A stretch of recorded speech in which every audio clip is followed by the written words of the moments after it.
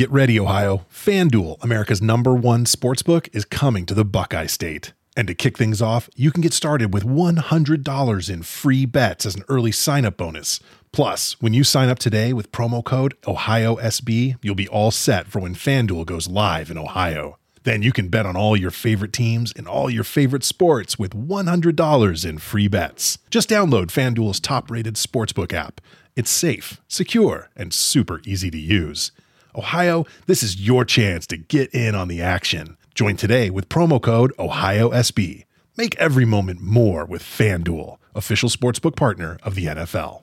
21 plus and present in Ohio. Bonus issued in non-withdrawable free bets that expire 7 days after FanDuel accepts its first real money sports wager in Ohio on 1/1/23. Unique user identity verification required. Offer ends on the go-live date. Restrictions apply. See terms at sportsbook.fanduel.com. Gambling problem? Call 1-800-GAMBLER. You're a holiday powerhouse. You host the dinners, shovel neighbors' sidewalks, and make everything from scratch. You definitely don't need help making the holidays happen. But Dunkin's Holiday Blend Coffee? A warming medium roast complete with sweet notes of dried fruit and molasses. Or a cranberry orange muffin made with real cranberries just might convince you a little help never hurt. Especially the hot caffeinated kind. America runs on Dunkin'. Price and participation may vary. Limited time offer. Terms apply. This is the captain. Brace for impact.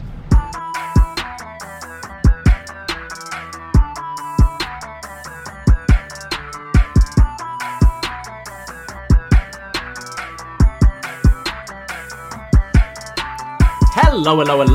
Davey Portman here from Up Next, postwrestling.com, Stitcher, Google Play, Spotify, Apple Music, wherever you find your podcasts. And as always, we are live, twitch.tv/UpNextPodcast. But I am not alone. This is Deep Impact, and I do need a co-host. So once again joining me, Mr. Andrew Thompson. We are back. Davey Portman, we are on a streak, sir. We are back. We are on a streak. Yeah, absolutely. How are you doing, my friend? I'm doing well, man. No complaints. Always good to be back doing some podcast, talking to Graps. A good decent work rate episode of Impact. Somewhat. It was a solid main event, but I know we'll get into that. Yeah, I think so. A bit. We're a little less on the news this week with Impact. Obviously, we had all those big signings over the last couple of weeks, and things have kind of died down a bit. We're kind of used to this forbidden door that seems to be swinging open in every direction now. But yeah, I think work rate episode of Impact is how I'd sum it up. Absolutely. How have you been? You've been keeping yourself busy. As always, I'm checking out your extensive reports on Post Wrestling. But what else has been going on in the world of Andrew Thompson? Yeah, man. So got some good stuff coming up this week. I've appeared on a few podcasts over the weekend. So I think those should be releasing this week, I hope. But yeah, I did a couple podcasts over the weekend and released an interview with Ring of Honor's Amy Rose. Dove into a lot of stuff about her re-sign with ROH and, the ups and downs of the women's division, the postpone women's tourney they was supposed to have. We got into a whole bunch of stuff. So it was a cool interview, man. And I'm actually glad I got to interview a female talent for fucking once. I was thrilled about this because my channel was turning into straight dudes for like 5 months. So I'm glad I got to have some damn variety on my YouTube channel. You want more diversity on your YouTube channel, yes, Andrew. Exactly, but I'm glad I got to do that. But yeah, man. And then of course we got this beautiful podcast that we have, Deep Impact, and then me and Martin are back on Thursday for Bushby and Thompson's wrestling adventure. Yeah, this week is, I believe it's Eddie Guerrero centric episode, correct? Yeah, we're joined by the hashtag the man, Neil Flanagan. You're joined by Neil Flanagan. Oh, yeah. Excellent stuff. And that's dropping on the British Wrestling Experience feed, right? Yes, it is. Awesome. And where can we find your interviews, Andrew? On the Andrew Thompson Interviews YouTube channel, Davey. Perfect. Well, as always, it's a big week for us at Up Next as well. Tomorrow we'll have another episode of Shot in the Dark. John Cena running down all the wrestling you missed over the last week. We're talking about the AEW Women's Tournament. We're talking about Bloodsport. We're talking about 205 Live. We're talking about an episode of Dark that I think is still happening right now. A 2-hour plus episode of Dark. I don't know how Cino does it, but he fills you all in with all the matches you've seen in the last week in just under 15 minutes. Shot in the Dark, dropping on this very feed tomorrow, as well as our flagship show. I'll be joined once again by Braden Harrington to talk all about tomorrow's NXT. What's Adam Cole going to say? Why, Adam? Why? We're going to find out tomorrow. And you can join us on Twitch for that 10:15, twitch.tv/upnext. And then on Thursday, we're going to be talking all about AEW in a new episode of BD Elite. That goes live 1 p.m. Eastern Time on our Twitch channel. And if you want to call in, all you have to do is be a patron. And you can call in to chat all about wrestling with us on a Thursday afternoon. It's a lot of fun. More info on patreon.com/upnext. And then our weekend is full once again. We've got a special episode of Up Yours where we're joined by Chris Elliott to talk all about Louis Theroux's Weird Weekends. It's a documentary all about wrestling, all about the WCW power plant in particular in 1999. Very fun stuff. And then we'll be joined by Mike Murray this Sunday to talk all about best match ever, the Never Openweight Championship. Yes, we're going to be talking about some of the best matches in the history of that title, including the likes of Ishii, Shibata, Kyle O'Reilly, Ibushi, Naito. There's some cracking matches on there. All that to look forward to. Just check at Up Next Podcast on Twitter and on Facebook just to find everything out that's coming. But that's all the plugs. We've got it out the way, Andrew. Are you ready to talk some Impact Wrestling? Who did any of those Never Openweight guys beat? Sorry, what's that?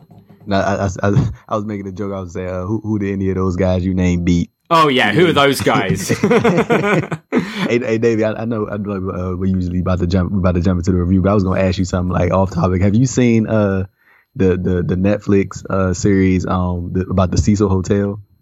Not yet. Dude. Oh, yeah, Braden was talking about it. I know the story, kind of. Right. I actually... Scrump's Instagram story. I know Scrump was obsessed with it from Pro Wrestling Tees, and I kind of did some digging earlier in the year. I've heard kind of mixed things about the documentary, just more about kind of the way it's made, but you've been binging that right now, have you? Bro, I started the first 2 episodes. That story is crazy. I'm not going to spoil it for people. I'm pretty sure people have probably like heard of the story or like what happened, but like that is like crazy, and I'm like, I can't wait to finish. I'll probably finish it up by the end of the week, but it's definitely something, man. So I think people should definitely check that out when they get some free time. I feel we're getting to that time of year when all the crazy documentaries are going to start dropping again. I feel it was around this time last year where we got Don't Fuck With Cats, and then just a month or so later we had Tiger King that kind of took everyone. There was that Aaron Hernandez documentary that came out all around the same time. I'm fully ready to dive into just some batshit crazy documentaries. Bro, I lied to you now. I feel like I've seen like 2 different like serial killer documentaries that's like coming out like in the past, like in the next couple of weeks. I know I'm not the only person. I know people have talked about this at length that's like somewhat interested in those type of documentaries. I don't know why, because people are crazy, and I don't know why. It's interesting. Yeah, murder, just people are obsessed with. I listened to for quite a long time a podcast called My Favorite Murder. I don't know if you've heard of it. It comes under the comedy category in the podcasts, but it's these 2 ladies just both research a different murder and present it to the other that week, and they kind of do it in a really casual way. Like, you imagine them just like lying on their couch talking about this murder they read up about the other day. But they're fascinating things, and I know a lot of people obsessed with murder docs. It's like I don't know what, like I think it's just more so of wanting to know what could drive a human being to do such things or multiple times. Like it's crazy, bro. Like I don't know why I find that stuff interesting, but I know there's a whole bunch of people that do too. So it's like, so you don't feel weird about it. So like, yeah, it's cool. Well, maybe if Impact kind of this forbidden door suddenly closes again and we start losing interest, maybe that's what we need to do. Just screw the wrestling and talk about murders every week. And then we could tie that into Impact, because then they try to take out Johnny Bravo. They did. I would like absolutely a Netflix documentary on who shot Johnny Bravo. Absolutely. Well, let's go into this week's episode of Impact. And we're starting the show with some family drama. It's a tables match. Dina versus Jake something. Now, this feud's been going on for a while. Obviously, Cody Dina and cousin Jake, part of the Dina family. They were best friends. They were cousins, almost like brothers. And Dina got corrupted by Eric Young. He joined Violent by Design, and they've been determined to take out Jake something. And it's all come to a head tonight on Impact, as the two are going to clash in a tables match. These two had an okay match the other night at No Surrender, so it was quite nice seeing the gimmick kind of being added to this, a bit of a stipulation. And yeah, let's get right into it. Dina's just playing dirty right away. He's trying to bite Jake on the nose. Jake hits a clothesline to the back of Dina's neck. Jake's on the outside trying to set up one of the tables, and as he's doing it, Dina hits a baseball slide, crashing the table into his face. Jake then balances a table on the second ropes, and Jake then kind of charges towards Dina to kind of put him through it. But Dina moves, sidestepping him, and Jake goes jaw first into this table. Look quite nasty, Andrew, and a bit of a kind of bump we don't often see in tables matches. I loved it, Davey. That's all I got to say. I loved it. I mean, well, I hope he's okay, of course, but yeah, spice up, add a little razzle dazzle to the programming, man. Yeah, I thought it was really different. So he basically went jaw first into the edge of the table at full speed. Looked great.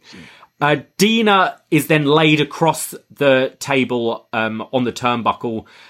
Dina starts escaping, raking the eyes.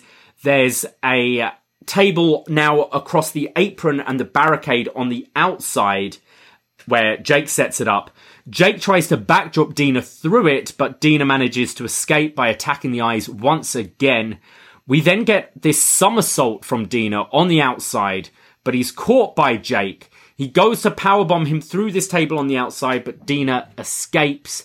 They're now fighting back into the ring. There's a superplex that's teased to the outside through the table, but Dina again escapes. Now Jake starts to hulk up. He pops up Dina and hits a sit-out powerbomb. And the commentary here, Stryker and D'Lo, were kind of questioning whether Jake had maybe ran out of energy, because the table was about 3 feet away from him and he decided to go for a sit-out powerbomb, which seemed a bit stupid, but I think commentary were kind of trying to cover it here, like, oh, his energy's not there, Dina's still got a bit of gas in the tank, that kind of thing. Jake then gets slammed into the steel steps. They're fighting up on the stage, and Jake goes for a powerbomb on the stage, but Dina low blows him, and then Dina charges at Jake down the ramp. Jake picks him up and puts him through the table with a spinebuster, winning the match in 9 minutes, 21 seconds. So yeah, I thought this was a good opener. Like it was kind of like, I mean, well, not from a, well, you know what? I do think it was a good opener because I like that it was like a tables match to open the show.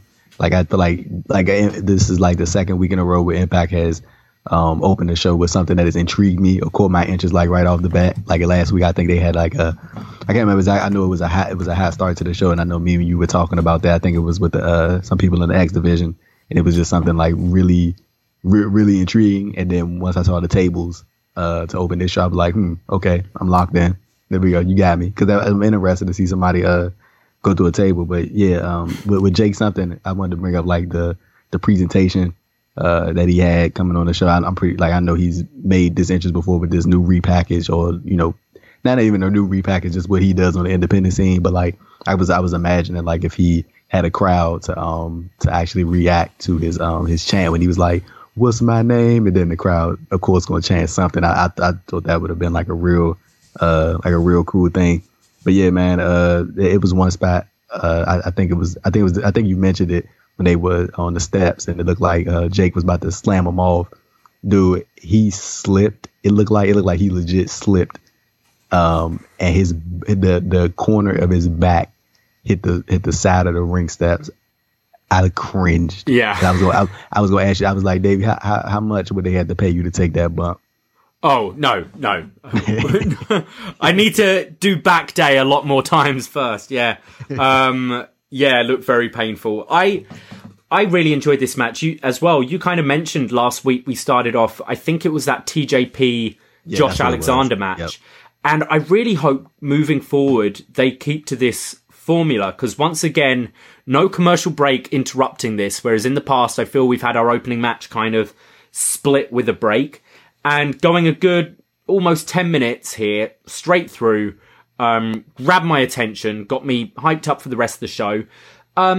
Look, I'm not saying that this is the greatest tables match of all time, but right. I think for a TV match, I thought it told the story. I thought they both did ways of kind of escaping the table bump, like being able to tease that, almost your near falls with the table throughout the match. That kept me interested.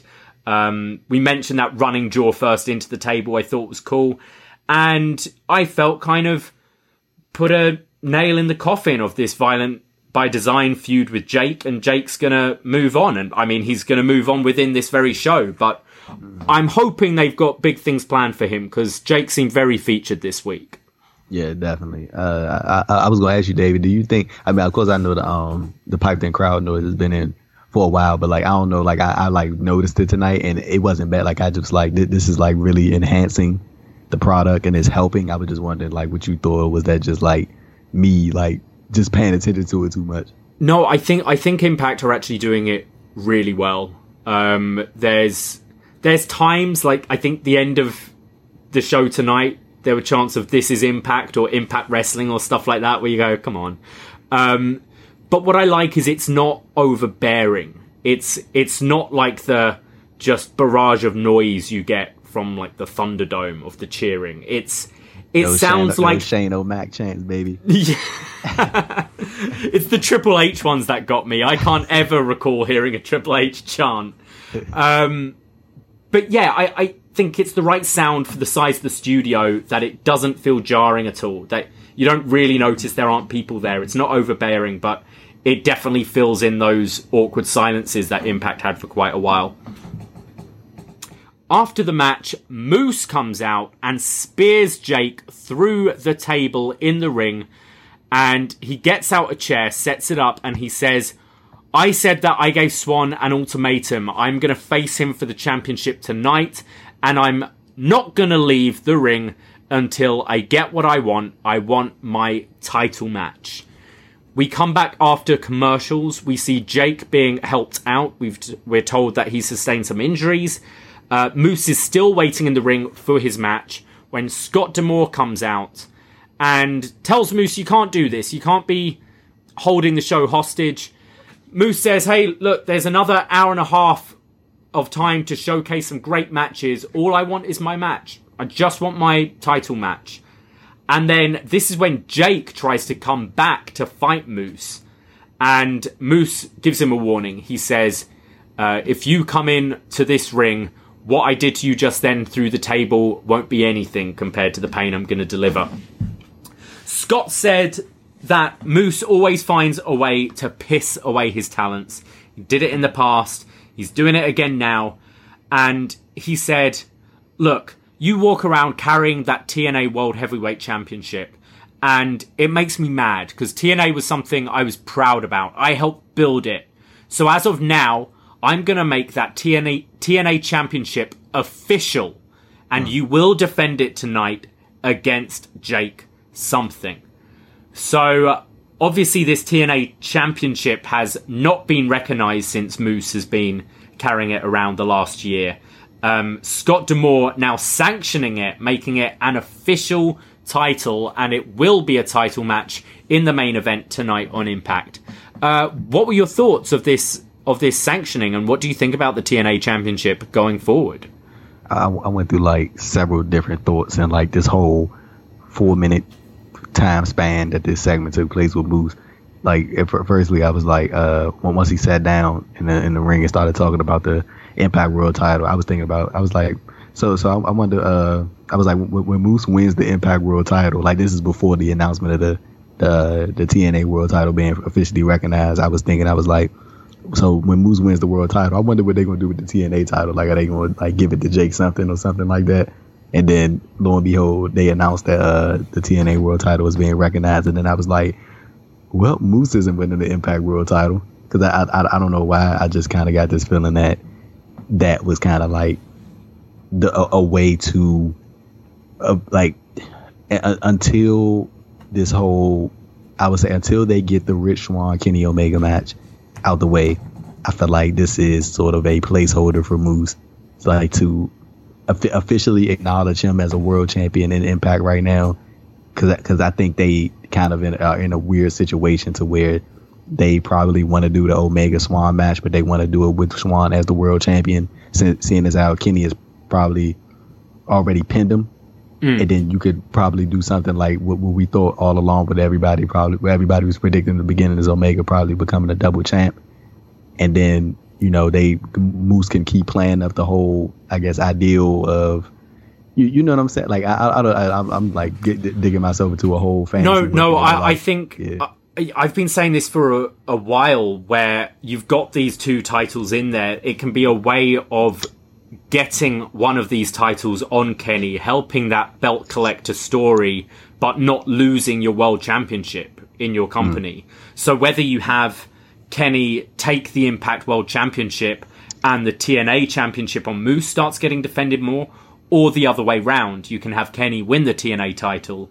I think it's kind of a way of maybe protecting Impact a little bit, that you're not just giving away your biggest prize to another company. You've kind of got your backup world title, and that's what I see them doing here. I think they're just setting up for the eventual Kenny win of whichever belt it will be. No, I think that's a good call right there. I definitely think that's probably the way they're gonna end up going. But yeah, I think that like that TNA world title was like them officially crowning Moose the Impact World Champion without actually putting the Impact World Champion on him. Yeah, I think that's the way to go. We go to our next match of the evening. It's a 6-man tag match with championship implications. Trey Miguel, Willie Mack, and Josh Alexander taking on the team of Ace Austin, accompanied by Madman Fulton, Chris Bay, and Black Taurus, accompanied by Rosemary and Crazy Steve from Decay. And yeah, the winning team of this match will face next week in a triple threat to determine the number one contender for the X Division Championship. The match starts with Trey and Chris Bay doing some really nice chain wrestling, not quite going to their high flying yet, but just some really nice grappling in the ring. Trey gets the upper hand and starts showing off by doing jumping jacks. We then get this series of great like rolling pin combos from Trey Miguel. Looked really good. Black Taurus and Willie Mack then go at it for a bit. This was quite a fun exchange. The two bigger guys of the match just throwing each other around and showing that even though they're big, these guys can move. There were some beautiful arm drags and throws here from the two. Josh Alexander and Black Taurus then have an exchange with some quite stiff slaps and chops back and forth. Taurus then hits the Whisper in the Wind. Alexander catches Bay from a Rana and hits a big powerbomb across the knee. This move always looks painful. Whenever Josh Alexander does this, it just looks like the other guy's back is broken. Trey picks up a near fall on Austin. Trey hits a cheeky Nando's to Ace Austin before tagging in Willie Mack. Bay saves Austin from an apparent doomsday device. And then everyone's just kind of flying around, getting their stuff in, moving to the outside of the ring. We get a pop-up forearm from Mack to Austin for a 2. Austin then hits the fold to Mack, which looked awesome. Mack selling this, just spiking right on his head, but Trey makes the save. We then get this crazy, like, backbreaker from Taurus, where he's just bending, I think it was Trey Miguel, across his back, before slamming him across his knee for the backbreaker. We get Alexander with the ankle lock to Austin, a slingshot DDT from Bay to Alexander, an exploder from Mac to Bay. Mac misses the frog splash, and then we get the Art of Finesse cutter, the springboard cutter from Chris Bay to Willie Mack, and 1, 2, 3. Bay picks up the win for his team in 13 minutes, 15 seconds. Davey, I need Chris Bay, Ace Austin, and Black Taurus. I need 20 minutes. I need 20 minutes next week, Davey. That's what we need. Anything less is disrespectful. Yeah, I can see that maybe being the match that kicks off the show next week. I thought this 6-man was great. All the talent involved here are really entertaining to watch. I liked that every time someone else got tagged in, they kind of switched up the styles a bit. You had like the chain wrestling at the beginning, then a bit more kind of the sort of bigger man stuff, then Alexander just bringing in a bit of strong style as well. I thought it was a really fun 6-man here. And yeah, Austin, Bay, and Taurus, I think could have a great match next week. Yeah, I definitely agree. The 6-man was real solid. Impact off to a good start tonight. Absolutely, they had a real good start to the show. But I gotta tell you, it was the aftermatch stuff, and I'm pretty sure you know what I'm talking about. That I'm very, very interested in, and I'm gonna let you take it from there. Right. Well, I just wanted to ask you about just bringing up the Sammy Guevara thing again, because from what we believe, the Black Taurus has replaced Sammy. So obviously this is all rumors, speculation, so we don't know for sure. But I think it's a real shame. We could have had Sammy in this 6-man tonight. We could have had Sammy versus Ace Austin versus Chris Bay next week. I don't know what the kind of creative differences are, but if that was the plan, I think that sounds great and is exactly where I'd place Sammy if I was kind of running Impact. Yeah, that see, if that was the direction that they were going in, like everything that they are doing with Black Taurus is meant for Sammy Guevara. I think that would have been interesting. Like I don't know how Sammy would have fit in with Decay. I don't know how that would have worked to start it all, but I think this specific position, like I think that would have been okay. I didn't think of that. I didn't see him as being part of Decay. But remember when the Black Taurus, he debuted alongside what came back alongside Rosemary and Crazy Steve. So I couldn't really see Sammy Guevara fitting in like that. Like that would have been kind of weird to see Sammy in there, because they're like, it's just a contrast of like how the hell did these three like get together? Like that'd have been kind of off a little bit, especially considering Sammy was just like the way the TV was. He was just coming off of breaking up with the Inner Circle, or it was like that following day, so it'd have been weird. But like seeing Sammy in this spot with Chris Bay, Ace Austin, that would have been money. And I mean, and that's no slight on Black Taurus at all. Like I think not at all. I like him. He's been fantastic. But I'm talking about from a personality standpoint, I feel like the mix between Bay, Ace, and Sammy would have been just like the cherry on top to what they could have did in the ring. Yeah, I completely agree. I didn't even put together that Sammy might have been pitched to be with Decay, in which case I can understand why he shot it down. But from a match point of view, I think it would have been excellent.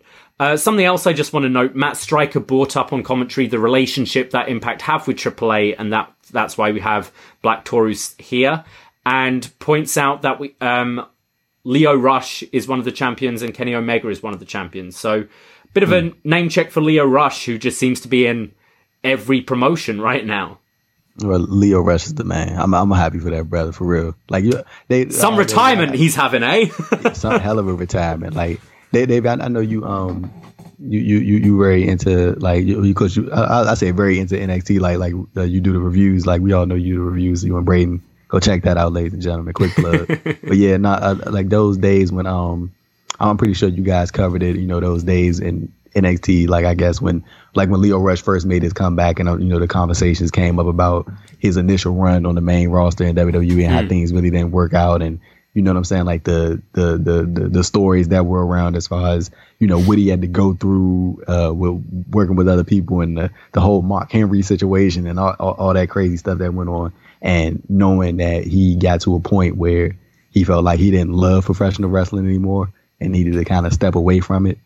And to see where he is now, it's always good. I just want to kind of bring this up. Like it always seems like there are like an additional extra layer of stresses that black men and women in professional wrestling kind of have to take on. And we've seen that with the ACH situation. We've seen that in countless other examples that, you know, we can dive into and do a whole 2-hour podcast on. But seeing how Lio Rush kind of got singled out and how people made this assumption that he was the bad guy in the situation, and just seeing him go through that, and even ACH, like that kind of the same similar vein as far as like their experiences over the past several years, and kind of seeing them sort of, I guess, lose that spark for professional wrestling and then have it come back, and then to see where they are now, especially Leo, like dude's literally all over the place. Like this is not a place he's not. Like, so it's just real cool to see that upward trajectory from him, like knowing where he was several years ago. So yeah, that's just been like a real cool thing that you just that you brought. That kind of all that just came to mind when you mentioned that he was all over the place. Yeah, because he had the Lashley story on the main roster, and then there seemed to be a bit of problems with WWE, and then they kind of had another go at him, and he had those great matches against Garza on NXT. Yes. And had the championship run, and everything seemed to be turning round for him. The company seemed to be behind him, and then just disappeared again. And what I will say is, if he's working with all these companies, it was kind of painted originally that he's hard to work with, is kind of what the reports are. But what I'll say is, if so many companies are going with him, and I'm not hearing any reports, maybe it's sometimes the other way around, you know? you want to know what I think it is, David? To be honest with you, I think Leo knows how good he is. Yeah. And I don't think WWE views him in the same way that Leo views himself. Like, dude, that's a confident black man right there, bro. And he knows how good he is. He knows how talented he is. And he views himself like I'm pretty sure you said it at a point, like Lio Rush could have been Intercontinental Champion. You know what I'm saying? Like I thought he could have hit that milestone for sure. Like, and maybe Leo views him. He openly voiced his opinion about him feeling like he could compete with the Finn Balor's, and he could compete with, you know, anybody that was on the Raw or SmackDown at the time, and hang with them and be a legit character on TV opposed to just doing the managerial stuff. And maybe sometimes within that WWE system, you voicing your opinion doesn't necessarily get you where you want to be. And I'm pretty sure we've all heard examples of that countless times, just with any superstar in general, any wrestler in general. Like, so maybe that didn't do Leo any favors, but like you just said, we haven't heard anything since he came back to the independent scene. He's been working in all these different places in New Japan, and Rocky Romero has openly stated that they love Leo over there. They can't wait to bring him over to Japan. Leo, this man is holding the AAA Cruiserweight title.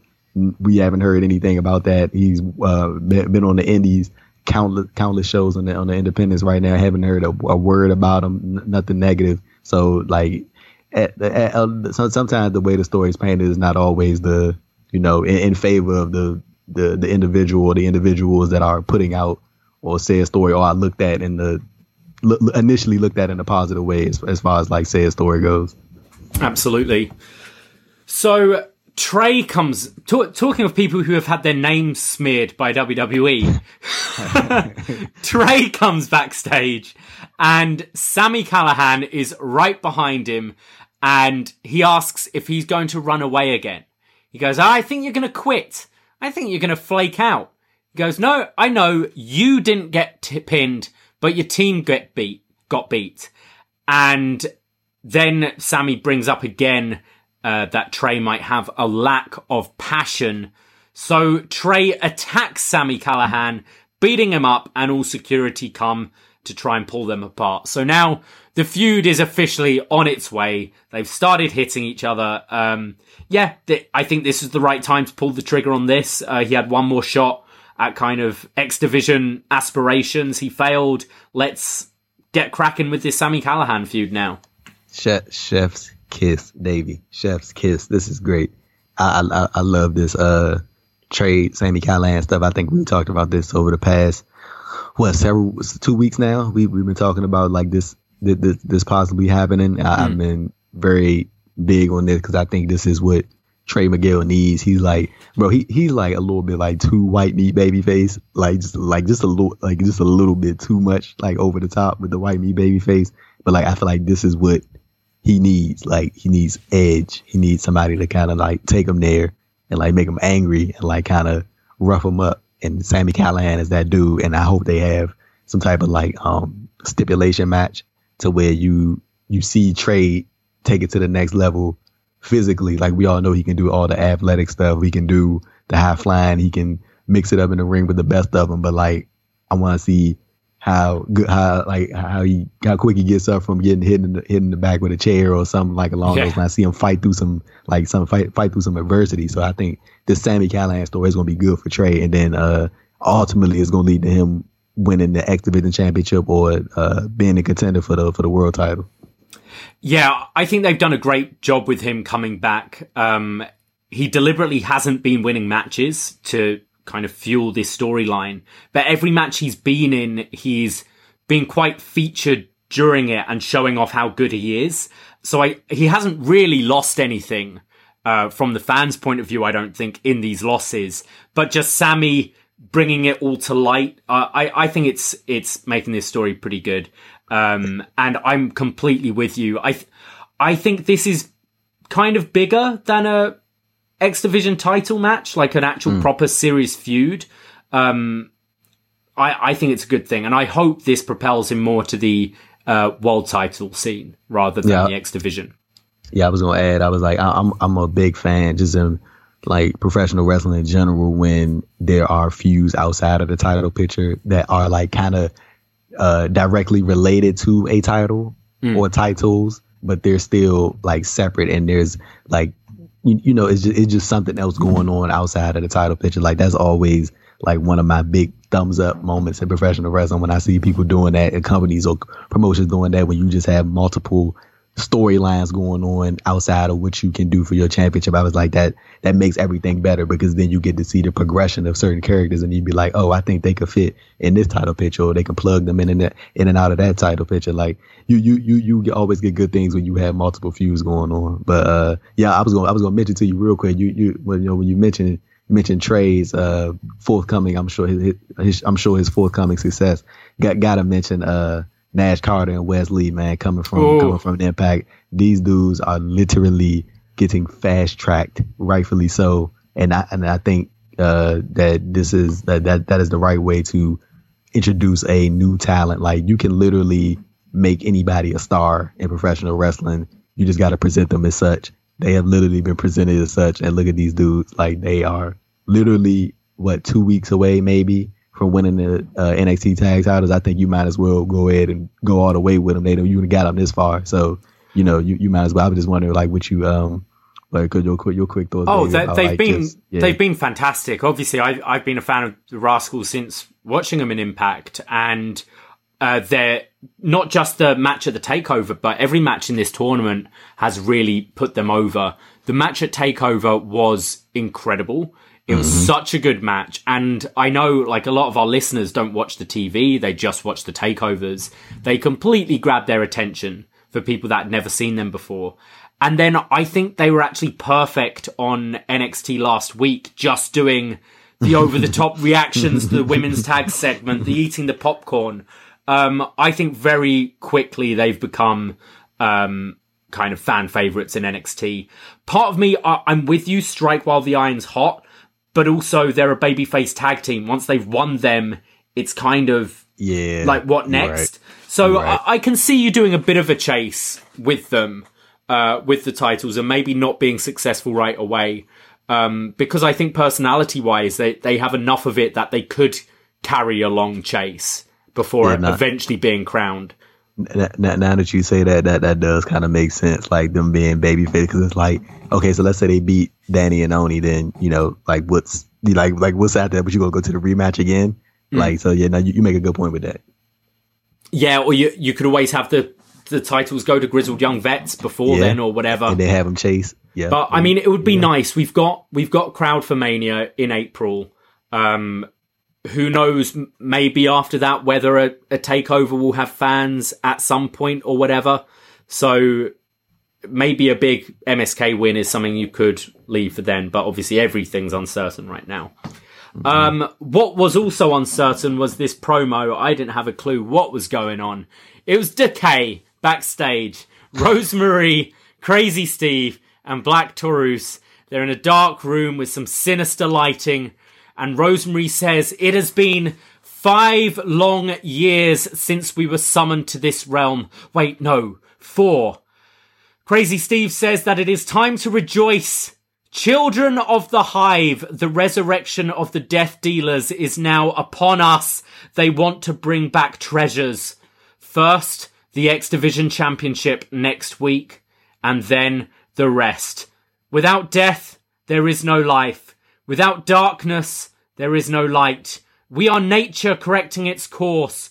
Dawning of the new age of a shadow. Decay, decay, decay. Mwahahaha! I wanted darkness in my room so I could go to sleep. That's what Davey, I like this the undead realm stuff. Like it's time, bro. It's time. It is. It's time. I don't mind them carrying like elements of it into their character, but it's time to completely move away from we moved here 4 years ago from an undead realm and all that. It's my problem with all of these promos in wrestling. Your Bray Wyatts, even when Finn Balor was the demon and he was going on about his demon kinghood or whatever it is, it's saying a load of spooky words without saying anything at all. I think what they were saying here is that Black Taurus is going to win the X Division Championship, and then they're hopefully going to win the other championships. That's what it sounded like, but this isn't my kind of thing. I know there are people out there. I have friends who think the Alexa Bliss, Randy Orton Fiend story is the best shit in wrestling right now.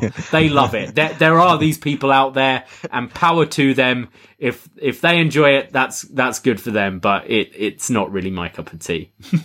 This isn't my thing either. I was kind of just like waiting for it to be over, to be honest with you. Yeah. Well, let's move on. We go to a paid advertisement from AEW. We see the Tonys, Tony Khan, Tony Schiavone, but this time they're joined by some AEW talent. You have had the whole gang with them, man. Yeah, you've got Reba and Britt Baker. You've got Ricky Starks and Brian Cage. Traitor. You've got Ryan Nemeth. Who else was there? You had who was on the right? Isaiah Cassidy. Isaiah Cassidy and Matt Hardy. And Matt Hardy. That's right. Tony Khan says that he loves doing this charity work for Impact every week. He says, it feels like it's this little kid I mentor once a week. Every Tuesday I go and check on them. He says 4% of the roster are here with me right now. And this 4% alone is more talent than you'll get in years on your show. Mm-hmm. Shivani goes to start running down tomorrow's Dynamite, but Britt Baker interrupts him to plug her match against Nyla. She kind of fluffs her lines a bit here. Then Ricky Starks and Brian Cage go to plug their match against the Varsity Blondes. They make the mistake of giving Cage the mic, and he says that he's a former Impact champion, but that championship means nothing after he left. It just went downhill. But he seemed to kind of flub his lines a little bit as well. Then you have Ryan Nemeth, who's talking about being an actor in Hollywood and that he's got his match against Moxley coming up. Isaiah Cassidy promotes his match with Hangman Page and says, I'm going to drop your ass like I did last week. And Matt Hardy says that at Revolution, he will destroy Hangman physically and financially. And that's when we just get the rundown of tomorrow's matches. We have Jon Moxley versus Ryan Nemeth, Britt Baker versus Nyla Rose in the Eliminator Tournament, Jake Hager versus Brandon Cutler, Hangman Page versus Isaiah Cassidy, Ricky Starks and Brian Cage taking on the Varsity Blondes, and in the main event, Rey Fenix versus Lance Archer in the ladder match qualifier. This one seemed to ruffle some feathers. What were your thoughts on this week's paid advertisement? Man, Brian Cage's return to Impact Wrestling. He's sneaked this in the company he was world champion in recently. So like fairly recently, I should say. Yeah. Like but Brian Cage, I would say him out of everybody in this ad, I like just for and of course I have no clue if there will be any issue between either side. But if there was to ever be any issue, like I would see it coming from Brian Cage, because the dude was never loyal. Like do you remember when he tried to be in the Casino Battle Royal at Double or Nothing when he was Impact World Champion, and then Impact told him that he couldn't be on the show with I think it was while he was world champion or it was some along those lines, but he tried to he was like literally about to be in the Casino Battle Royal, then Impact pulled him from. Yeah, because he signed quite a while before making his debut, didn't he, in AEW? Yeah, he denied it publicly, but you know that always happened. Yeah. Yeah, so I'm just going to go right to the tweet. There might be more, but from what I saw, Tommy Dreamer was not particularly happy about this. And I don't know, this didn't seem like a work tweet to me. It felt like Tommy was maybe a little upset. He says, promo lesson 101. Build the person you are talking about up. If you win or lose, you have beaten or lost to someone special. When more than half your staff worked Impact Wrestling, don't shit on the place that helped them because you're basically shitting on yourself. Hashtag fact. Hashtag Brian Cage. Sneak right. That was Tommy Dreamer's direct tweet at Cage. But nah, man. It seemed like Tommy was kind of blurring the lines a little bit. Like I can't really call it if it was like him adding on, to the story, but. You have heard often in wrestling where when you in a feud with somebody, the smart thing to do is to build them up and not tear them down, because once the match happens and you beat them, nobody's going to care, because all you did was belittle them the whole time and then made them seem like it was nothing. But if you build them up and you beat them, then it makes your win seem better and keeps them strong coming out of it. So Tommy's an old school dude, and you can kind of. I wouldn't put it past him to see, for him to get somewhat upset at that. Now, I don't even want to use the word upset, it's sort of, I guess, frustrated, I guess is the proper word to at that pay ad to, because, David, you said it countless times, we can go back to, when we first started covering the shows, when they, when the paid ads first started happening, Impact has not fired back yet, at any We're point. Still waiting. They have literally not done anything. You would think at this point, Lodi, 2 months into it now, you would think at some point there would be some type of comment from Scott D'Amore on behalf of Impact, just taking a couple shots at Tony Khan and AEW, but that hasn't happened yet. Impact has literally been the butt of the joke for the paid ads. And last week we talked about how over the weeks prior it was kind of light Tony Khan, he was kind of taking it easy, but over these past 2 weeks he been letting them have it. Savage. Yeah I kind of agree with Tommy here.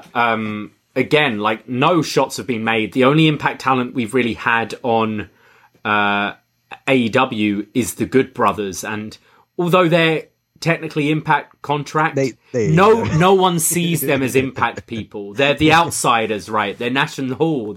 No one buys them as Team Impact. They're there for themselves, and they're Kenny's boys. So yeah, this just feels, when there's no one fighting back, it just feels like bullying.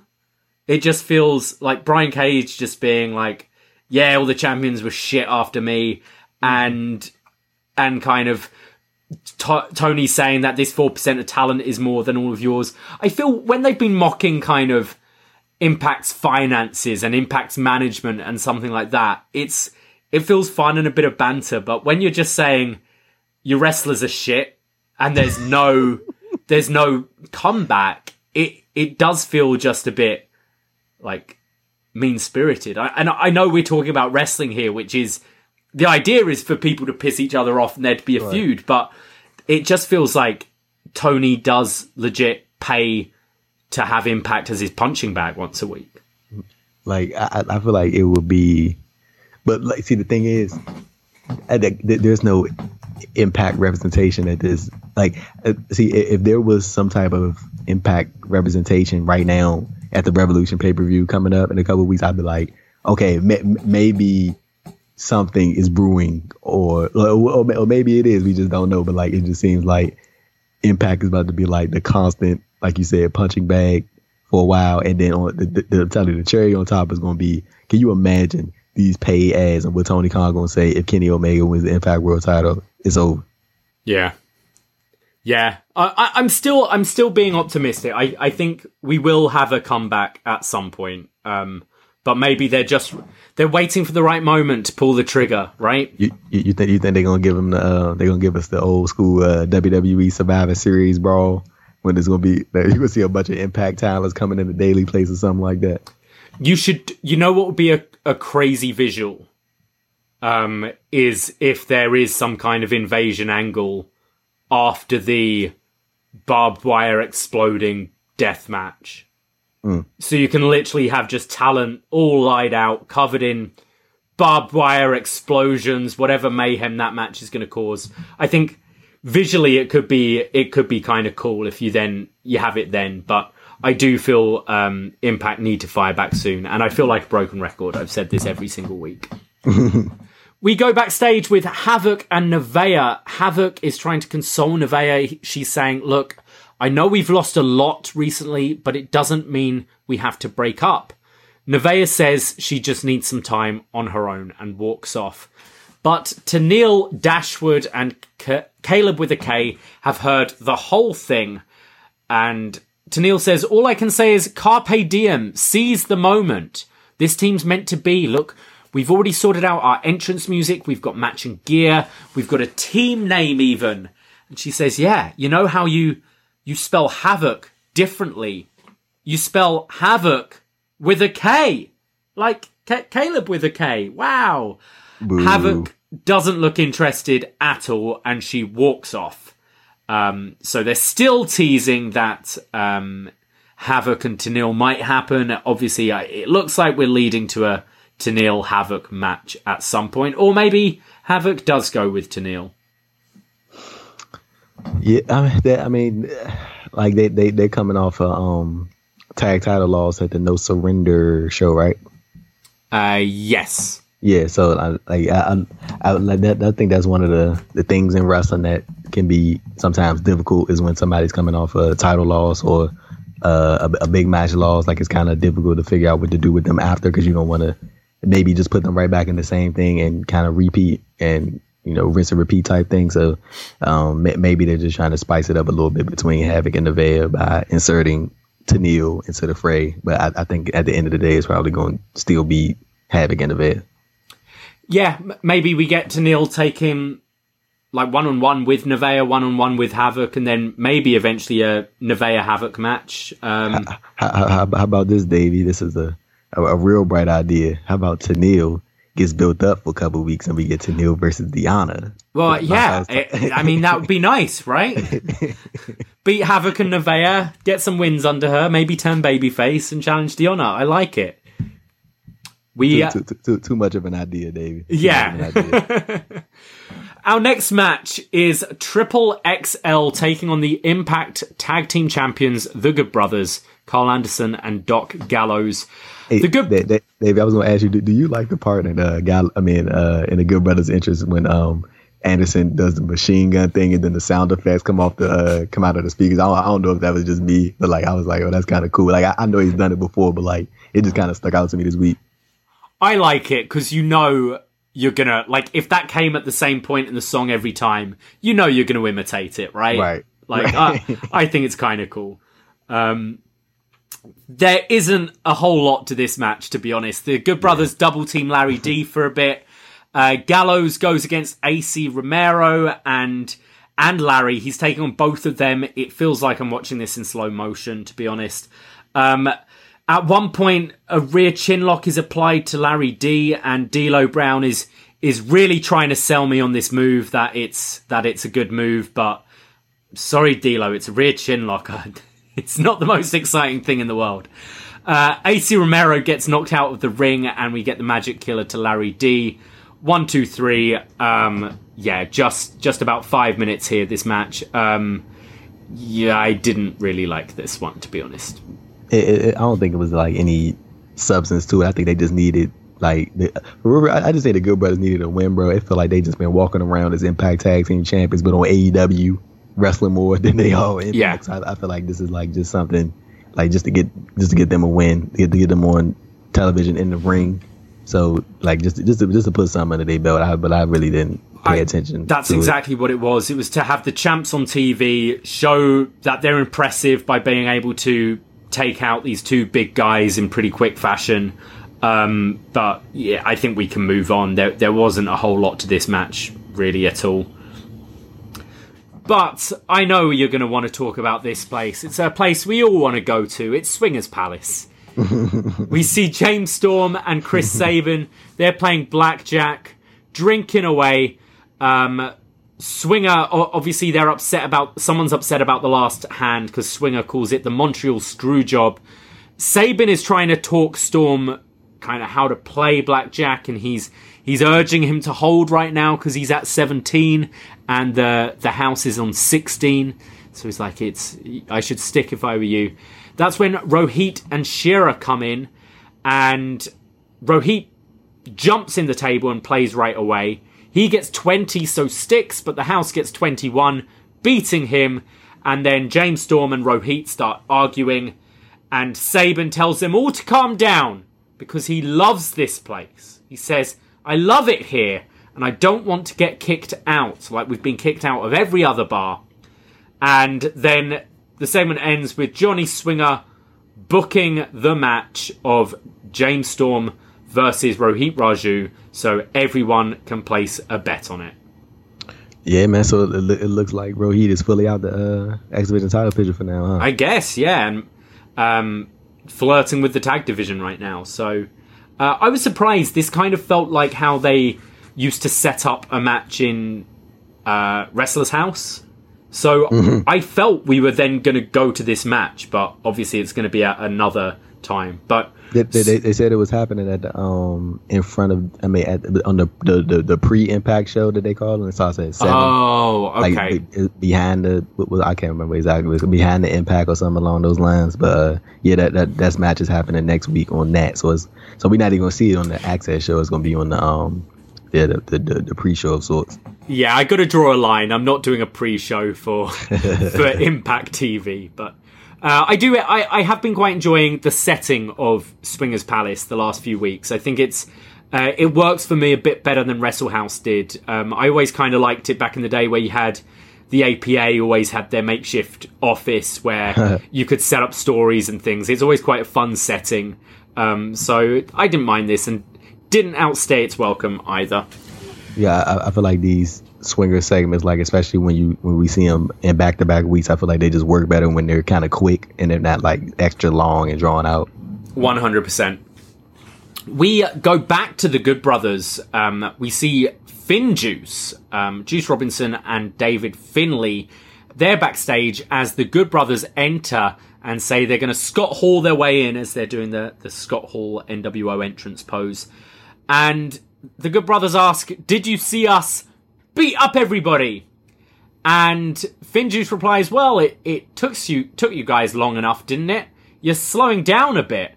They go, yeah, you're great tag team champions. You're the Impact champions. You've held the IWGP heavyweight tag titles. You've held those New York tag titles. You are the best tag champions in the world at being hung over. And Finjuice walks off and Carl Anderson looks a bit offended. He's like, no, we weren't hungover. We weren't hungover. Just building up a bit more to this match, which we know we're going to get down the line, I'm sure. Yeah, when Carl said he was like, I'm not hungover at all. And Gallows was like, well, I am.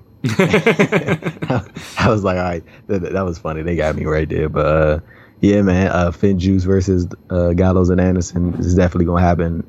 Do you think they announce it for Sacrifice on March 13th, or do you think they try to hold off on that to kind of keep Finn Juice around for a little bit longer until the Rebellion show?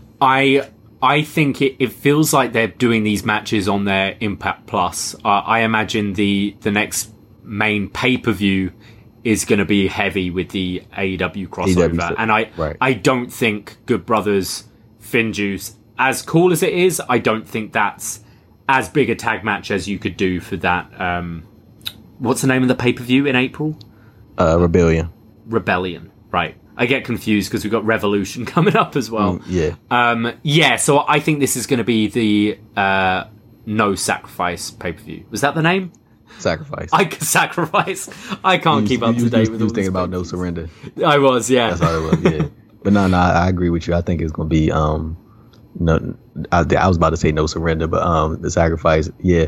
I don't know if, maybe I don't know if it was just me, bro, but like, are you like into this Finn Juice Good Brothers thing? Was it like just like kind of just like I'm not really like I'm amped to see Juice Robinson and David Finlay and all, but it's like this, like, I mean, this is what it is, but it just feels like nothing more than just like a TV feud.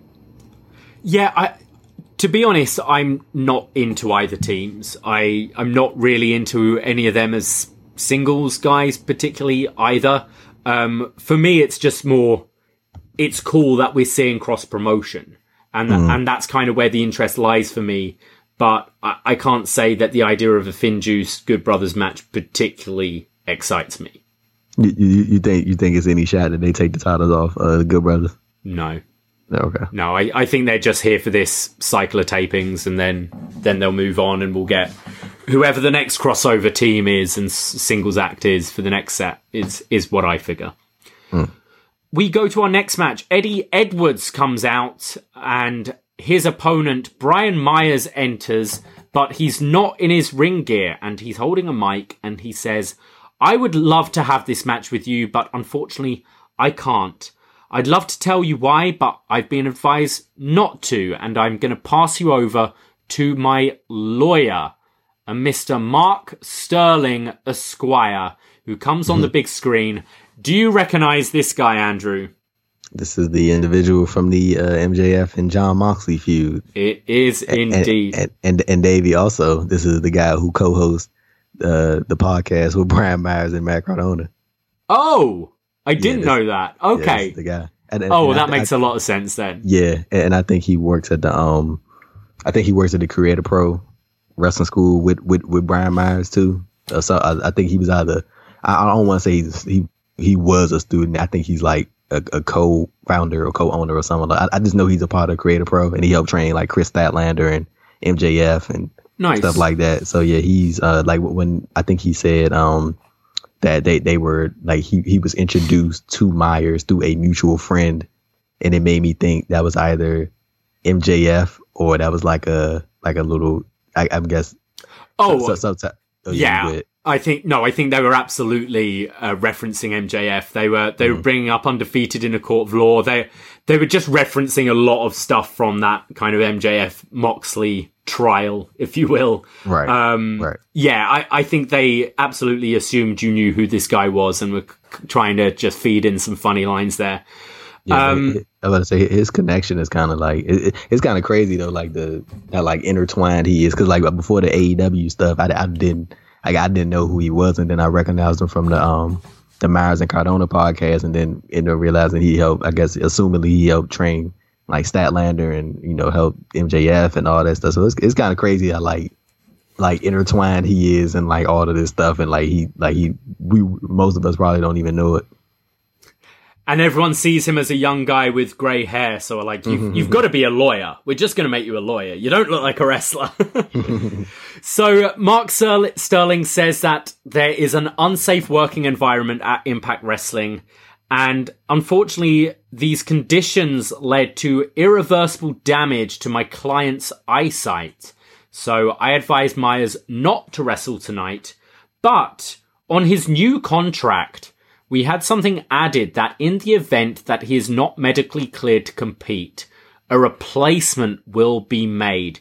And oh boy, what a replacement it was, because out comes Hernandez, and we're going to get Eddie Edwards versus Hernandez on free TV.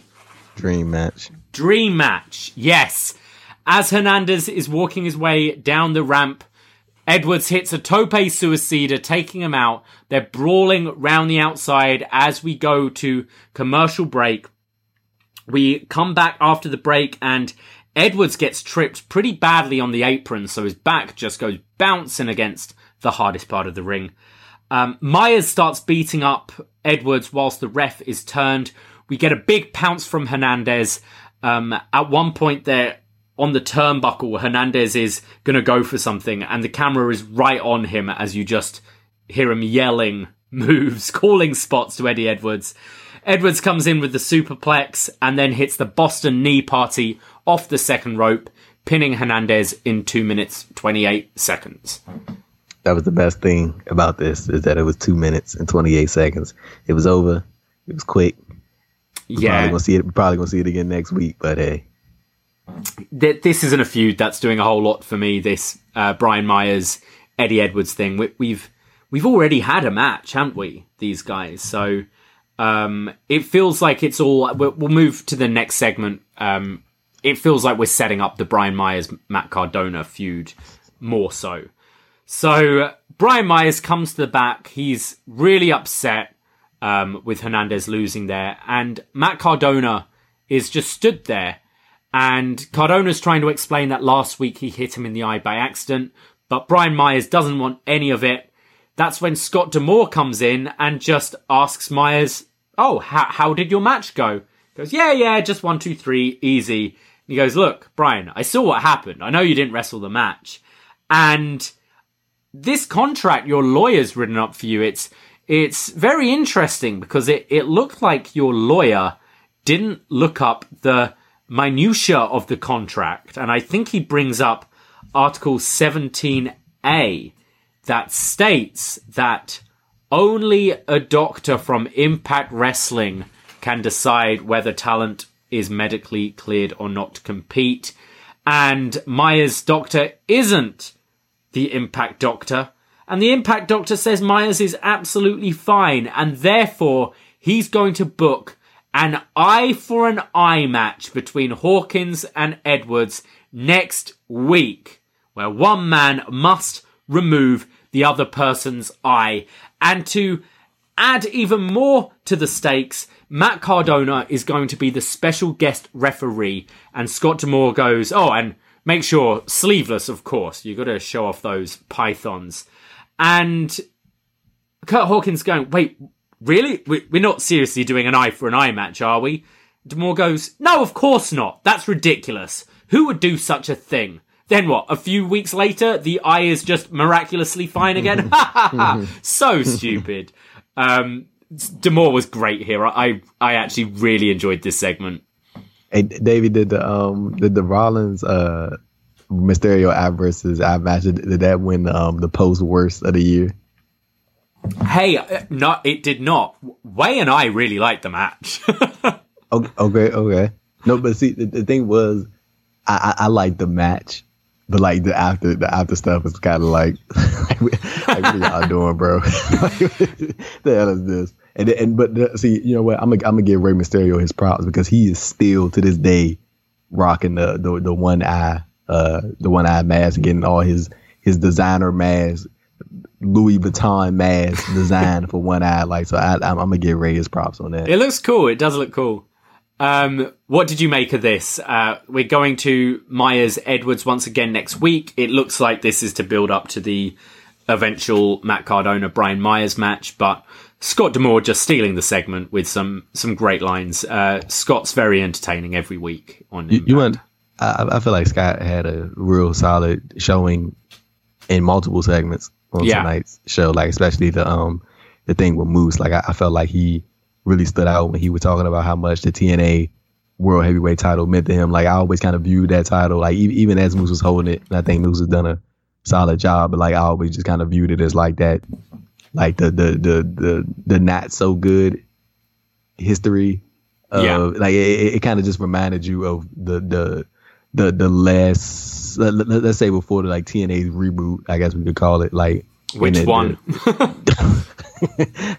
but like it just reminded me of like those bad periods of Impact. So like to hear Scott D'Amore talk about how, you know, that title meant a lot to him, and the TNA name means a lot to him, and he helped build the company. Like it was kind of like, you know, it kind of further, or like I guess maybe cemented the title a little bit. And then of course in this segment, you know, he showed a little bit of his comedy side. Like we talked about the one last week where he was in the office with TJP, and he was had the back and forth with Rohit.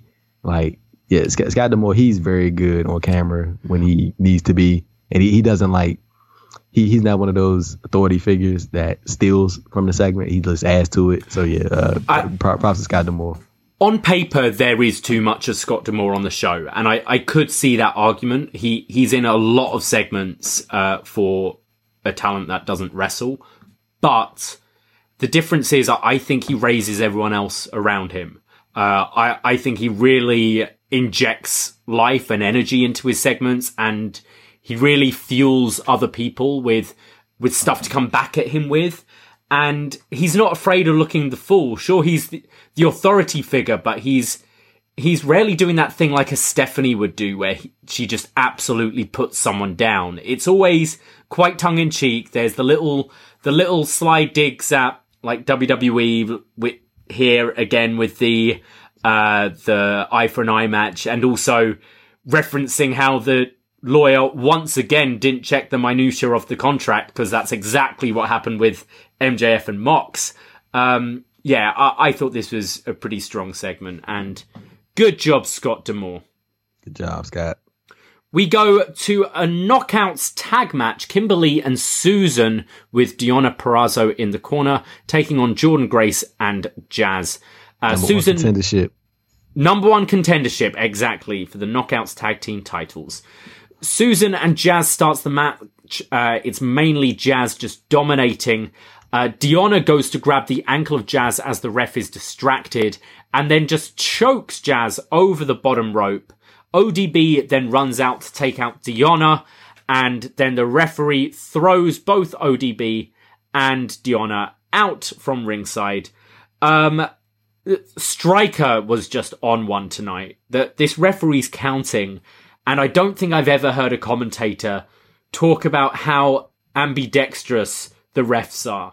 He's going, oh, here at Impact Wrestling, our referees are very ambidextrous. Look at our referee just there, counted the fall with his left hand rather than his right. That's very important as this sport evolves. It's like, shut up, Stryker. He's hitting the mat with his left hand. Chill, bro. Susan is then illegally in the ring, and the referee asks her to leave and go back to the apron, and Susan just plays the Karen role so well right here. She looks like she's just lost it with the manager and got a bit too angry and has been asked to leave the shop, and she's now mad about it. She's really tremendous here. Jazz and Kimberly then run into each other head first and both take a bump. Jordynne and Susan are now tagged in. There's a big spinebuster from Grace for a 2. Her and Jazz double team Susan with like a suplex lift, but into a face first slam. Jordynne picks Susan up for the torture rack, but Susan escapes, but is immediately caught in a German suplex, which looked great. Susan then starts pulling at the ear of Jordynne Grace, and I felt the match started to kind of fall apart a little bit here. It got a little bit sloppy. Kimber just walks into the ring, just enters the ring illegally. So the referee decides to go to Jazz instead because he remembers he's meant to be distracted. Then everyone kind of falls to the outside. There's an ankle lock from Susan, which gets counted into the Grace driver for the win in 12 minutes, 45 seconds. Jordynne Grace and Jazz win and are your number one contenders. Yeah, this match did kind of lose me at the end. I was kind of like, Like at the beginning, I was interested, and then like I guess like the latter stages of it, I just kind of picked up my phone, and then like I caught the finish of it, and the Grace driver is legit one of my favorite moves out there. That and the Pentagon driver, I'm guessing it's the exact same thing, but I always like seeing those moves and like seeing them pull it off, because like those moves are like hella dangerous. Like for real, like you literally got somebody's neck like wide exposed. With Jordan Grace and Pentagon, they do it so well. But yeah, man, Jordan Grace and Jazz, they're getting the shot at Kiera and Tasha at the Sacrifice event, the 13th.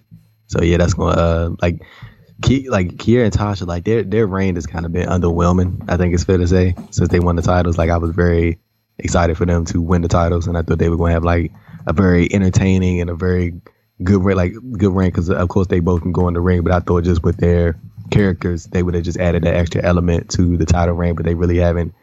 Like I feel like that segment they had on TV, what was it called? The Fire and Flavor Fest. Fire and Flavor Fest. That like I feel like that took so much away from them, and that did them no favor. So like when you look at it, we got like maybe 3 weeks left until Sacrifice. Like if you get enough steam under Jordan Grace and Jazz, man, you might can make the switch. And like, cause I just feel like Kiera and Tasha just had like a bad start to the reign, man. Like it's like maybe they can rebound over the next couple of weeks and build to something good with Jordan Grace and Jazz. But like I mean, you really couldn't go either. I'd like to see Jazz as a knockout champion, and it'll get Jordan Grace something to do as well.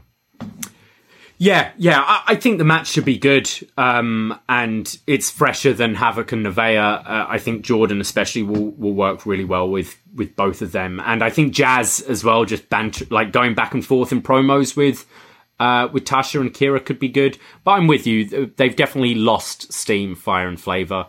The match was fine, and then just fell apart at the end. But it's my complaint with Impact tag matches a lot of the time.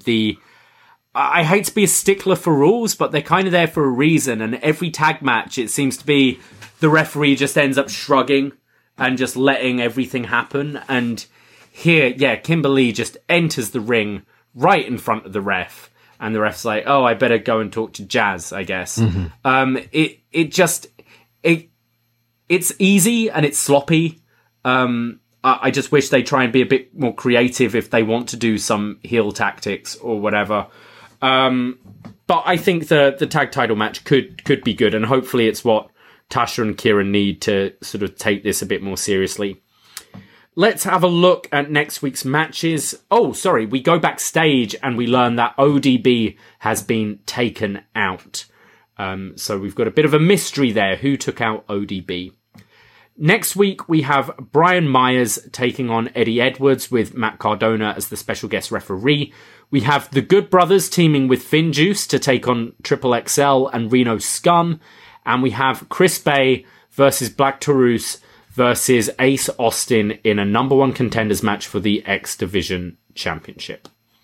I think that triple threat will be tremendous. The 8-man could be quite fun as well. I am genuinely looking forward to the Ace, Chris Bay, and Black Taurus match. Like I'm like really looking forward to that. Like I know you said it earlier, that should open the show. That should legit open the show. And as far as close the show, or be the main. Or be the main. I literally have no problem with either of those. But as far as like the ODB getting attacked, like I think all eyes are kind of pointing towards Deanna, probably. Yeah, and maybe that's her. Makes sense. But like I am hoping that this is somebody, Davey, anybody from AEW. It could be the seamstress.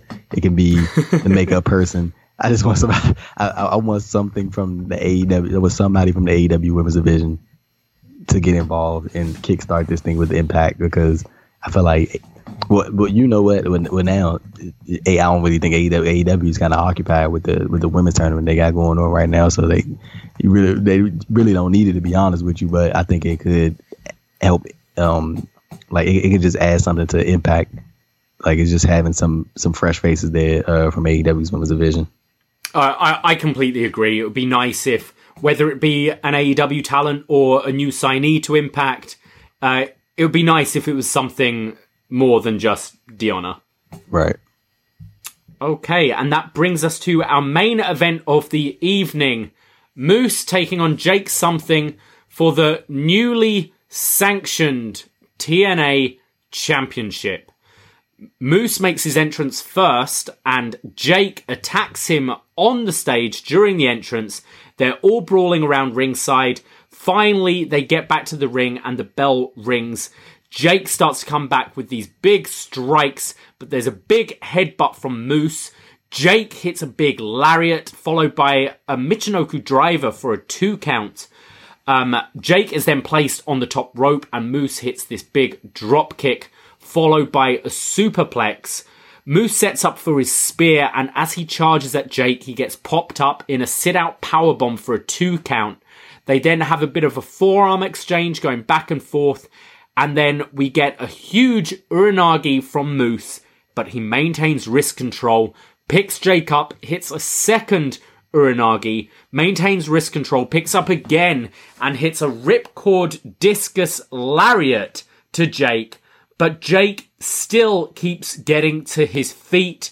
Moose then hits the spear, and in 6 minutes 49 seconds, Moose retains and is now officially the TNA World Heavyweight Champion. Bro, this was a great sprint. Like, legit. This was a really, really great sprint. Like, I enjoyed it. This is a Hoss match. This is what the people want. This is what the people call for. This is the people asked for, Davey. But nah, man, this was a really, really great sprint. Like, I really liked the start to the match when Jake Something stood in Moose's spot during the entrance. I was like, because that was a cool ass shot that they got. I really liked that. And then there was another one when he closed Moose was he came and he was hit Jake Something with a couple strikes and then hit the ropes, charged that in full speed, and this dude Jake Something wrapped Moose around his damn arm with a clothesline. I was like, Jesus, it looked so cool because he literally wrapped Moose all the way. Like, it looked like Moose almost did like a full rotation and almost landed on his feet. It was cool as hell to see that. And then, some of the strikes from Jake's lariats looked awesome tonight. Yeah, this was just a really if you can look at the overall card, and of course knowing what happened on tonight's show, I would recommend this would probably be the first thing that I would recommend people go watch as the main event, because it was quick. It was it was on the whole time. In terms of it really weren't any dead points in the match at all. It was just a good 6-7 minute sprint, and I really enjoyed it from start to finish. I'm with you. I thought this was great. As you said, just a sprint, 2 hosses going at it. I thought this episode did so much for Jake Something. Sure, yeah, he didn't win, but he's up against one of your top guys. And he was already hurt. He shouldn't be winning. Hurt. But and he's already hurt. He's already been taken out earlier in the night. He looked like a badass tonight. He won the tables match, which was really enjoyable. He looked great because he wasn't letting Moose bully him. He came back just fighting, interrupting in the entrance. Jake had more confidence with him tonight, I thought, and he pulled off a pretty fun main event here. I think if they can try and keep some sort of momentum behind Jake, I do see big things for him. Yeah, I think if the Impact World title scene wasn't so we just don't know what's going to happen, or we just assume that it's going to end up in the hands of Kenny Omega, I felt like it would be a good switch to have Moose take the Impact World title, and then have the Jake Something take the TNA World Heavyweight title. I think that would be something cool. But yeah, man, Jake Something, he came up big tonight. He had a great showing, and I don't think it didn't hurt him in the slightest that he lost to Moose in the main event, because Moose has been booked really, really, really well. And then on top of that, Jake Something got put through a table earlier, and then he was already in a tables match, got put through a table, and then had a whole brawl segment. So yeah, man, he came out strong tonight, and Moose came out strong again as the official TNA World Heavyweight Champion. Moose is essentially your 1B in the company, so it doesn't hurt Jake at all by losing. I'm completely with you. I thought overall a pretty enjoyable episode of Impact. It started off hot, and it ended pretty hot as well. I'm rushing to the end, but we do have a bit of a after-match segment here. So Moose grabs a steel chair after the match and goes to attack Jake some more, but Rich Swann runs out to attack him. That's when security and referees all come down to make the save, the big pull apart, and that's when Scott D'Amore makes the match official. He says it's going to be March 13th at Sacrifice. He says he's had enough of all this pissing around. Rich Swann saying it's on his time, Moose saying it's on his time. Well, Scott says it's on my time. It's going to be Sacrifice, March 13th. We will have Moose challenge for the Impact World Heavyweight Championship. I am right there, aren't I? He didn't say anything about the TNA title. He just said for the Impact title. Yeah, he just said for the Impact World Championship. So that's kind of making me think that Swann is going to retain. Like, I don't know. I just kind of got that gut feeling that Swann is going to retain. Like, I can't see them doing the switch now. But, I mean, but you just never know. Like, and that's kind of like a good thing to have as far as intrigue goes. Like, you just... Like, you can't, like, 100% put your finger on it as far as, like, what they could do. Yeah, you could even do something screwy at the end. Like, you could have the match. You could have Rich Swann retain. You could have an absolute, like fight, a brawl. And then you could have Don Callis just come out and say, hey, Moose is now defending the TNA title against a Kenny. You could even do it then, if you wanted. But I'm glad we've got the announcement. We've known this is the match we're going to get for quite some time now. So now we have a date for it. It's just in a couple of weeks at Sacrifice. And yeah, still a lot to kind of theorize about with Impact. I think this was a positive step this week. I quite enjoyed this show. It lost me a little bit in the middle around that Decay promo, followed by Eddie Edwards and Hernandez. But overall, I thought this was a solid episode. So a thumbs up from me. Yeah, the thumbs up for me as well. I feel like Impact needs to just continue the trend of having a hot match or an interesting match to start off the show every week. I promise you, people like seeing things that interest them to kick off the show, like the tables match. As soon as I saw the tables, I was like, okay, what the hell they got going on? I'm in. And they keep. I think they should just alternate. Like every week every other week you have a X Division match or guys in the X Division competing against a heavyweight. Or you do something, it doesn't have to be something gimmicky every week, but just do something that will catch people's eyes, like right off the bat. So, yeah, man, Impact on a good little 3-week streak of having good openers, man, and then following through with a decent main event. Yeah. Let's go to some feedback on the forum, forum.postwrestling.com. We put up feedback threads for all our reviews. And so if you are someone who likes to watch Impact every week and kind of want to share your opinion, get in on the Post Wrestling Forum. We're going to go to Chris Elliott, who says, it was a good fun show. Highlights match-wise were the 6-man X Division tag and the main event. Was good, although I'm not sure on the idea on them making the TNA title into a real one unless they plan on unifying them at Sacrifice. 2 lines of the night. The extreme close-up on Sabin's face as he exclaims, I love Swingers Bar, and Scott D'Amore taking the piss out of the WWE for the eye for an eye match. I'll rate it 6.5. Listen to Up Yours this week's out of 10. Yes, Chris Elliott is joining us on this week's episode of Up Yours. That'll be dropping on Friday, where we're talking all about Louis Theroux's Weird Weekends documentary. Andrew, have you ever seen this before? I have not. It's very easy to find online. It's a 40-minute documentary of a nerdy British documentarian going to America to work out what wrestling is. And this is 1999 WCW. So he's going to the power plant. He's asking the likes of Macho Man Randy Savage, Roddy Piper, Goldberg, like what wrestling is. As you can imagine, they're not too impressed with the guy. It's very funny. We'll be talking all about that. But you want to know what I have seen, Davey? What's that? Office Space. Office Space. Absolutely. Yeah, we did a review of Office Space with Richard Wardhouse just last week on the feed. That was the first time I've ever seen the film. That movie is amazing. It's great. It's really good. They get an A+ for me for starting off the movie with "Don't It Feel Good to Be a Gangster" by Scarface. They had me from the jump. But no, that movie is like legitimately funny. Like I'm very like big on that very dry, sarcastic humor.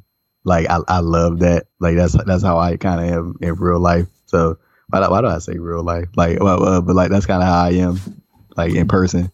That it very like dry, sarcastic humor. Like that's kind of how this movie is. It really kind of reminds you of Office Space in some ways, like just a little bit. But yeah, like Office Space, definitely great movie, and I'm sure you guys had a great time reviewing that. I love that you do know what the rap was at the beginning of the show, because Braden's normally really good with that kind of stuff, and he didn't know what it was. And there you are, just saying exactly what it was. Yeah, good film. And it was a fun review chatting to Richard there. So absolutely, if you are a patron or if you're thinking about being a patron, we don't talk just about wrestling. We do talk movies as well. Quite a lot from the 90s and 80s. Yeah, so that's it for this week for Deep Impact. Andrew, any final closing thoughts before we say goodnight? Hope everybody enjoys the review, and we will be back. We will be back. One last plug, where can we find you, Andrew? AD Thompson __ on the Twitter machine. On the Twitter machine.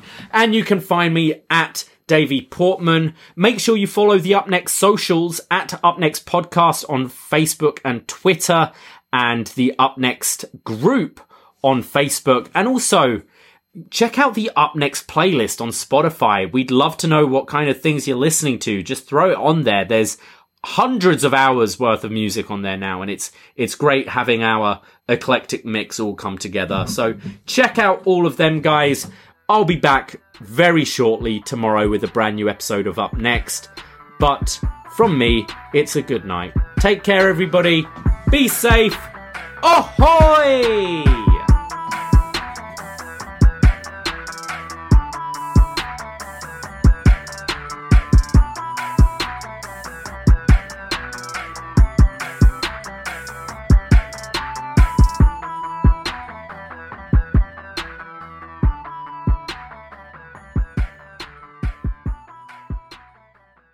Whether it's Kroger's Simple Truth Turkey or mac and cheese with Murray's English Cheddar or pie made with fresh Cosmic Crisp apples, there are many dishes we look forward to sharing during the holidays. And Kroger has all the fresh ingredients you need to turn today's holidays into tomorrow's memories. Kroger, fresh for everyone. Get more ways to save at the Buy 5 or More Save $1 each sale. Just buy 5 or more participating items and save $1 each with card. Kroger, fresh for everyone. You're a holiday powerhouse. You host the dinners, shovel neighbors' sidewalks, and make everything from scratch. You definitely don't need help making the holidays happen. But Dunkin's Holiday Blend Coffee? A warming medium roast complete with sweet notes of dried fruit and molasses. Or a cranberry orange muffin made with real cranberries just might convince you a little help never hurt. Especially the hot caffeinated kind. America runs on Dunkin'. Price and participation may vary. Limited time offer. Terms apply.